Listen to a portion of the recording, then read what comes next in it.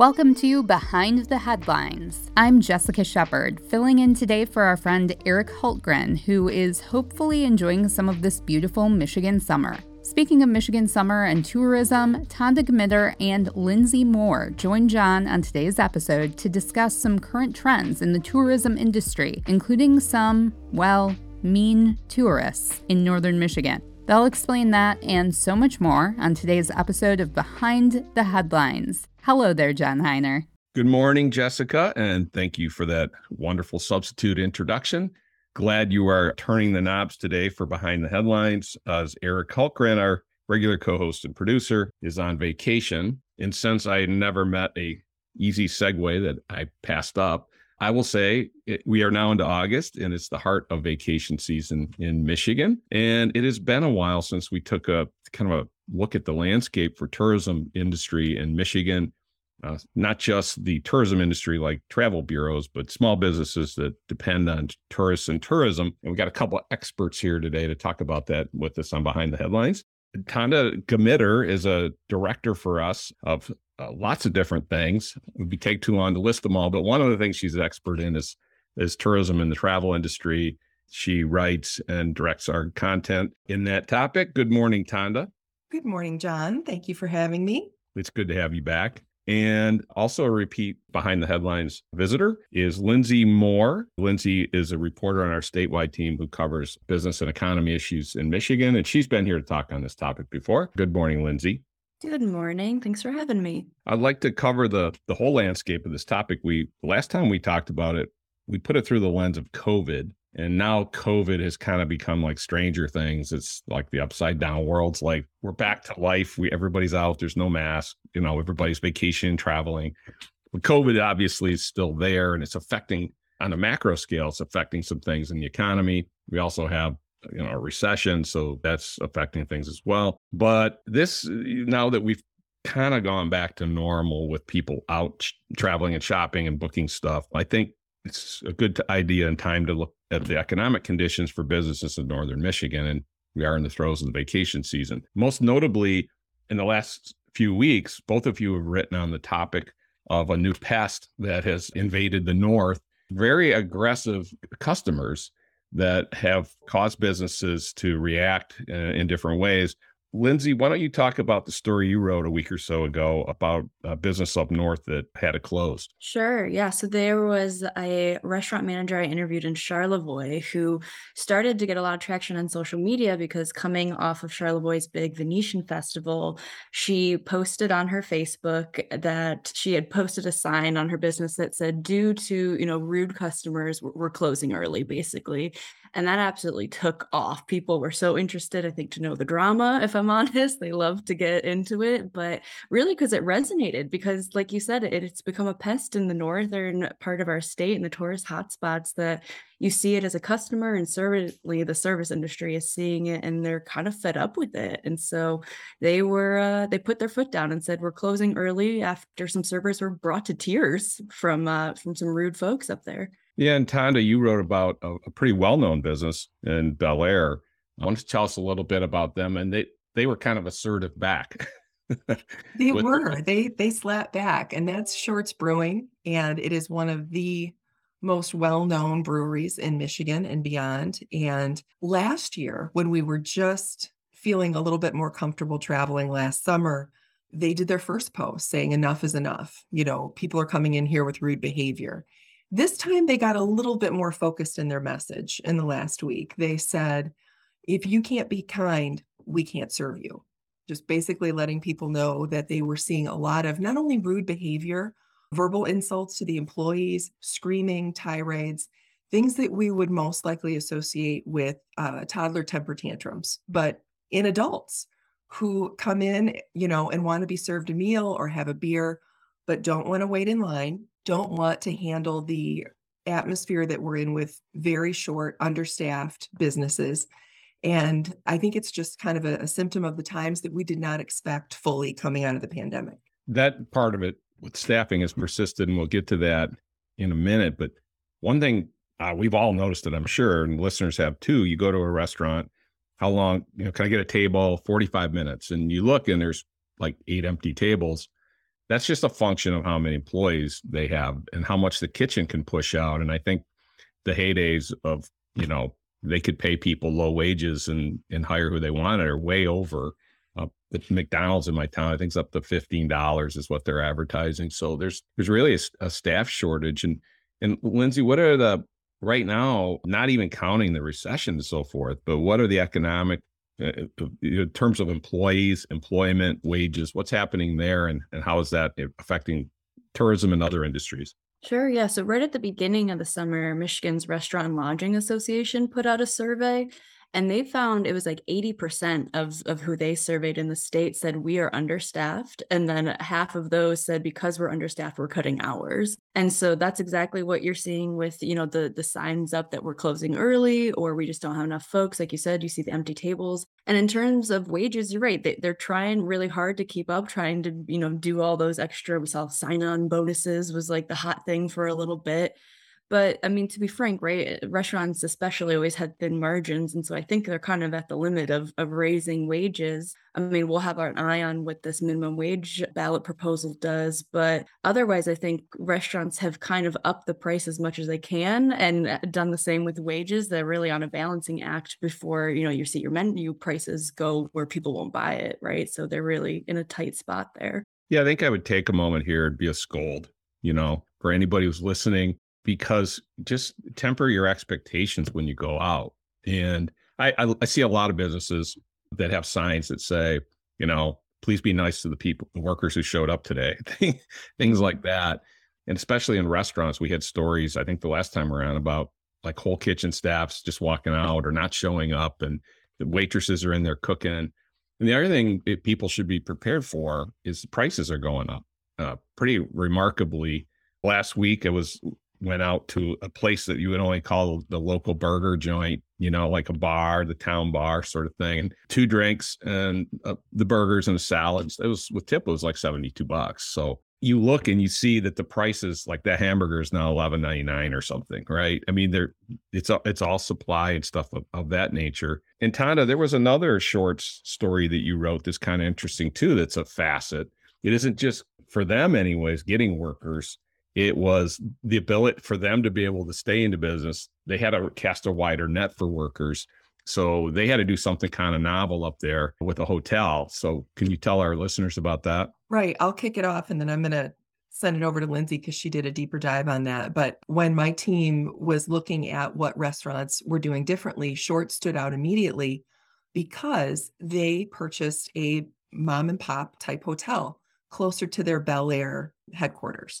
And that was so when they put out the plea for more staffing, they could actually help their workers find a place to live that was affordable, that was close to work. Because so many of the places, especially in our up north communities, they don't have available rental housing right now. If you know that you're going to be moving, let's say, to Traverse City and you need a 2-bedroom apartment that allows a dog, people are literally getting online and begging others in social media circles. Do you know anyone who has an apartment? I need to come there for a job. I'm a teacher. I'm coming up and I need to start school and I have nowhere to stay. So Shorts recognized early on, like a lot of other places did, like Cherry Republic, that having housing to offer employees was not only a nice perk, it was a must if they were going to fill those spots. And I'll let Lindsay go into detail on what she found. Yeah, no, that's exactly it. It was interesting to see that intersection. I was part of my economy beat. I cover housing, I cover labor. And that's like kind of the perfect intersection there, as Tanda put it, where it became a must. It was no longer a perk. And we did see, especially in northern Michigan, it was almost old hat to them. At this point, it was just finding new places. And Short stood out because it was unique to have this motel situation. People were quick to compare it to Schitt's Creek. And they were it was an interesting story because of the uniqueness of it. But to Tanda's point, Cherry Republic has been doing this for years with either renting out campsites or they helped renovate a boarding school up there to use it in the off season. Similarly, Boyne Mountain has renovated some of their old lodging areas for workers. It's become an absolute must. And, I'll do a full circle back around to rude customers. I think it's all a little bit related because part of the reason there's no housing for the workers is because the secret's out about how beautiful northern Michigan is. And so there's like a huge increase in Airbnbs, no surprise, and just second homes in general. They're really boxing out, the labor force that we need there to actually give you the experience. They can't live there. They can afford to live there because everybody just wants to vacation there. Right. And to go full circle, demand increases prices. And also, if the businesses, in order to stay in business, have to make investments in housing and expanded efforts to recruit people and pay more, that's going to show up in the commodity costs and the retail costs and things as well. And, if you want nice things, you have to pay for it. And Northern Michigan is a very nice place. There's still some rustic campgrounds you can go to in Tonda. We'll have another podcast about that someday. And you could tell people where they can go out in the end of a trail somewhere and camp on the cheap. But the costs are going up north. It's worth the price. It's a beautiful place. But anyways, tempers are a little frayed. Prices are a little high. And Tonda, I want to shift gears a little bit with staffing and so forth, because you also do a lot of work about Mackinac Island, the tourism industry there, the island, the businesses there. What's the snapshot this year for Mackinac Island with staffing, hiring, and demand for people staying on the island this year? I think because Mackinac Island is so used to being one of the top, if not the top tourist destination in Michigan, they have their game really early. Their process is set. They start in the wintertime. The Tourism Bureau there works with all the major employers. And Lindsay can speak to the visa process that brings in a lot of the workers internationally. But they do try to find local workers from across the state and other states. So they put out the call in winter. They have a very organized process where you can get online, look at all the jobs available, submit your resume, upload everything you need to, and get an interview without even going to the island. So they have a very smooth process, which they put in place this year. They knew this year was going to be big because of the return to vacationing. They were getting people coming off the island ferries, stepping onto the island before most businesses were even open. Public restrooms were not even open on the island in April. And they had people coming over on the winter ferries. That Starline has a winter ferry that is retrofitted to break the ice. Basically, it's got, a big steel structure, and it's the Huron, and it can get people over before the tourist season really starts. And Starline was seeing more crowded ferries coming over early. There were 1 or 2 restaurants open, and the Tourism Bureau was really focused on making sure everyone felt welcome no matter when they started their trips this year. So that was a big deal for them. They have, as Lindsay can fill in on staffing, they had a plan for international workers, much of it done by the visa lottery system, and they seem to be holding their own. I'm not seeing too many complaints online from people. Most of those big resorts and even the smaller mom and pop ones are used to volume. The wrinkle that I see is always interesting to watch how they handle it is now when the big ships, the big Great Lakes cruise ships come in, and you can have a couple ships coming in quick succession. All those people are getting off for a day trip. They want lunch. They want the fudge. They want to see the fort, and then they get back on. That'll lead to longer queues. Yes. Lindsay, you want to talk a little bit about what the visa picture looked like this year? Sure. Yeah, I do think that, Mackinac Island, given that it is such a unique place for its location, it needs a unique kind of labor force. And so what they do every year is they use what's called an H-2B visa, which is for non-agriculture work. And so they bring in folks for Mackinac Island. It's primarily folks from Jamaica, but that program, it goes all the way around the globe, really. You can see someone from just about every other country. And in some ways, Mackinac Island really loves to lean into it. I've seen at the Pink Pony, for instance, if someone's name tag will say where their home country is, and it's kind of a conversation starter. But for businesses, it's absolutely vital. They need those folks to come in because they just don't get applications from American workers. Part of the visa program, the requirement is that you have to have that job listed and available for American workers. And if nobody fills it, then you can apply to bring a worker over. And I have heard from, everywhere from the big ones, the Grand Hotel, to, the little mom and pop shops, they're all using this. And at this point, it's a well-oiled machine, but it is full of bureaucratic tape and finances, and it is really tough. And the demand is so high for these visas, and Michigan ranks in the top 10 requesting them every year, that it's a lottery system. And so you literally don't know if you will have your workforce when you're planning things out the year ahead. You apply for these visas in January and you find out, if you're lucky, a couple months before you open. And quite a few hotels. I mean, last year, Grand Hotel had to really cut back on how many rooms they had opened for 4th of July weekend, for instance, because they just didn't have the staff for it.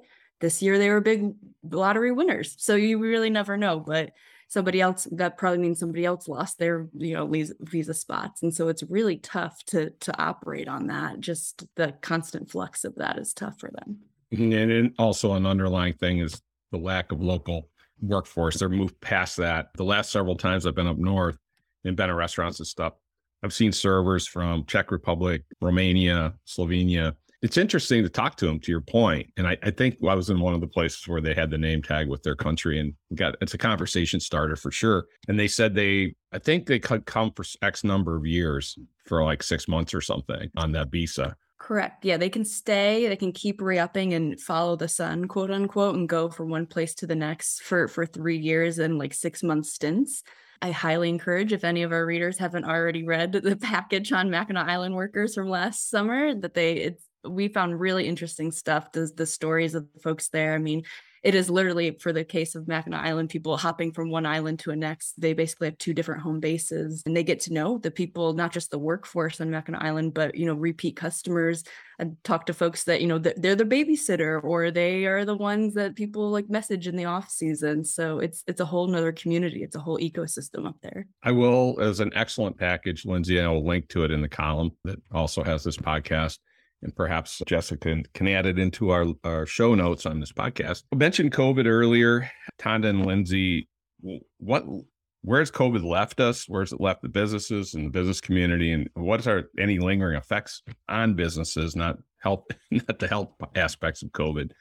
But is COVID a thing anymore concerning the travel industry? I think so. I mean, I don't think we had a manual to prepare for how well to come out of a global pandemic when you're a small business, vacation destination. But I think we've seen some interesting things. It's almost like when the glaciers receded and left all the sand dune material behind. Now we're trying to figure out how to navigate all that, which is a very Michigan thing to do.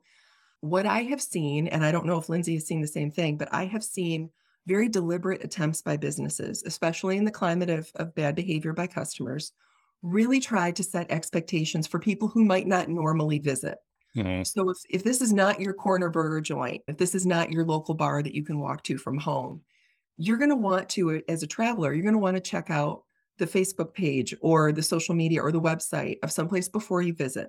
Understand what their hours are. A lot of places we're seeing are putting out parameters for customers so they know what to expect. Our kitchen closes at 9 o'clock. We don't put more than 10 families on a wait list at a time, because that would just be, setting an expectation that we cannot fulfill. They're coming to terms with the staffing this summer. We're into August already. Their staffing is not going to get any better this summer. So they are letting people know what to expect when they come there. And as Shorts very nicely said in their scolding note, you're in Northern Michigan. If there's a long wait and you want to wait, grab a beer, sit outside on the patio, enjoy the nice weather. That's why you're here.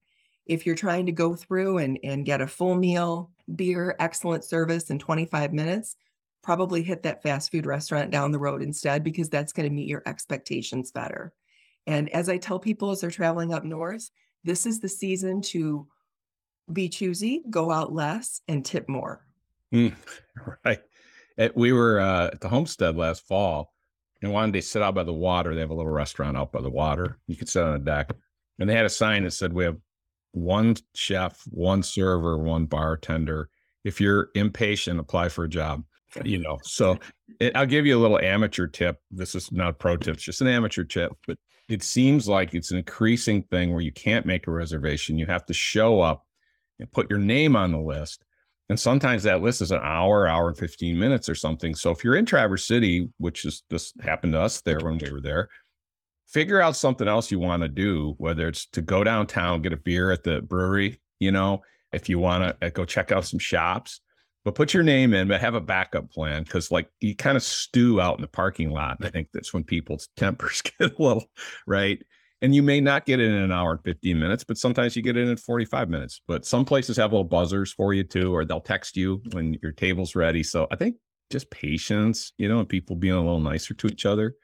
Apparently we've lost that gene during COVID. The virus knocked that one out. But Lindsay, what about from your perspective, the business perspective on COVID right now? Yeah, I think the staffing issue is the one that is going to be the most front facing to folks. That wait time, the menu prices, as we talked about.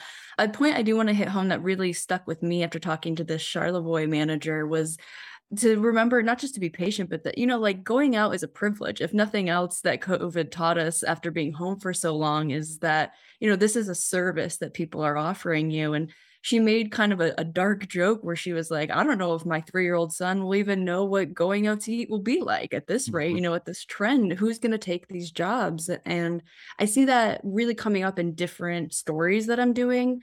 For instance, I was just doing a story about why aren't teenagers working? And one of the first comments I got from a teenager not working is that she heard horror stories from her friends, horror stories of being yelled at and being short-staffed. And so why would you want your first job to be at a restaurant, right? And so I think to kind of put the heart and the human face back into business, and to Tanda's examples of the expectation needs to be there. I know the economics are different, but I guess what I'm pleading with people is patience is the same thing, because otherwise we're all going to lose out on it. Really good point, Lindsay. This is also, we got this other economic issues happening right now. We had real supply chain issues just from COVID itself, but where we stand with that, because I'll see stores or restaurants or whatever, lots of items that are not on the menu or things that you want to buy and they don't have it in the store.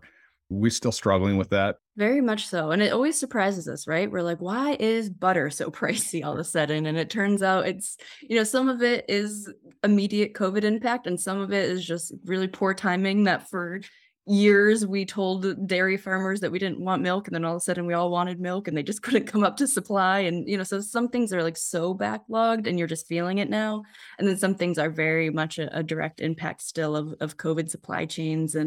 And just sometimes I've seen menus take stuff off. We did a whole chicken wing story that they're like, we can't afford it. We're a chicken place and we're not giving you wings because with the overhead, and I hear that even right down to the napkins and, the ketchup bottles. So it is still affecting people and businesses in particular. That's crazy. I tell you what, though, if you can't get bacon on your burger, there are going to be people. It's going to be an insurrection in the streets. Things are going to get really ugly if we can't get bacon.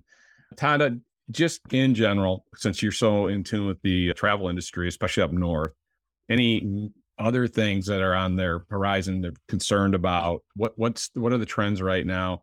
It seems though we did come through COVID and we're in this economic malaise that travel seems stronger than ever, at least anecdotally. Travel is incredibly strong right now to all the areas that we would expect. And then even to areas that people seem like they are discovering in larger numbers this year than ever before. People who would maybe cross the Mackinac Bridge, tour St. Ignace and say, oh, I've been in the UP, are now going all the way up to Tequamanon Falls, and they are exploring pictured rocks. They're making it over to Keweenaw Peninsula, which is amazing and great for the tourism industry there, who are very spot on in what they're trying to show people. So I think we're seeing in-state travel is huge, going to those outreach destinations a little bit more. But also, from what I'm seeing from people in the restaurant and the tourism industry, they're holding their breath a little bit for fall. They assume that fall is going to be very strong and robust, just like now. And it's Michigan, so it's going to depend on Mother Nature, how long that lasts. If we get really cold temperatures and snow flurries by Halloween, I think we're going to see everybody clamping down on travel a little bit as expected. But I don't think people are going to be letting up on the pressure of keeping their places fully staffed until we're well into late fall. I think people are going to continue that travel stretch right through November this year. Well, and as Lindsay said earlier, margins are pretty thin in the hospitality industry. And if you've got good weather, you milk it. And if people are coming, you sell to them. I mean, I did one of those wine tours in Traverse City, and it was snowing, places where it was October, end of October, but they were open and they were probably happy to have us. And I should tell our listeners that Tanda also is the editor, oversees our weather coverage, so she can do something about that, about the weather. Make sure that we have a really nice fall, good colors, nice and crisp and dry. You're going to do that, right, Tanda? Absolutely. And I will also remind people that if they are skiers, lift tickets are going on sale this month. Oh my Lord. Get in line. Oh, we got some. I saw that we have a story about a very unique. We're going off on a tangent, but as a skier who skis out west, I was pretty excited to see this. So tell what M Live told our readers. Oh, yeah, we recently got a tour of the new D8, which at Boyne Mountain is a 8-person chairlift that is going to take people up from the ground to the top of the ski runs in 3 minutes and 16 seconds. And it was just a marvel to see all these gigantic pieces and how they were putting them together up this hill. And they did a really cool thing several months ago when they took down the Disciples 1 and 2 runs, and they sold all those small, quaint vintage chairlifts for charity to raise money for youth projects in the Emmett County area up there. And so you have people who would come and they would pay a few $100s and buy these old chairlifts, and they're making them into decorations in their lawns up there, and they're putting them on swing ropes and having them be front porch swings. So it's really a fun thing. But that D8 is going to be great, and it's the 3rd time Boyne has put one at their resorts, and they put one at Loon Mountain on the East Coast last year, and that thing is now retrofitted to carry bikes up and down for mountain biking. Yeah, that's starting to get out into, Rocky Mountain skiing kind of amenities. So that's fantastic as a skier. I would say 8 people getting off a chair at the same time. What could go wrong? But we'll see this winter. Okay, last thing before we wrap up here. I just want to say we're all Michiganders. We love it here. What is still on your bucket list for this summer? You go first, Tonda. What do you want to do? Oh my gosh. I would love to get to Lake Chanot Islands. Everybody talks about, our famous islands, but there are just so many little islands in that archipelago to explore. And that is north of Mackinac Island. It is technically in the UP, of course, but it also hugs Lake Huron, and they're picture perfect. Okay, Lindsay. Ooh, I am one of the frauds that Tonda talked about where you just dip your toe and say, oh, I've been in the UP. So I have so much to explore up there.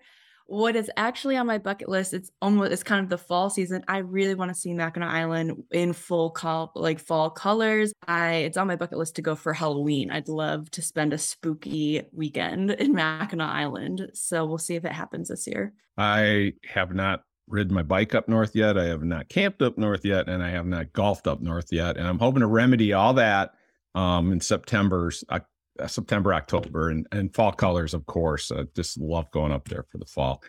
Thank you both for joining today. This is a very interesting topic. Thanks for all the reporting you're doing on both the economy, tourism, small businesses. I think it's a real service to them and to our readers. So thank you, Lindsay, for joining us today. Thank you, Tonda, for this episode of Behind the Headlines.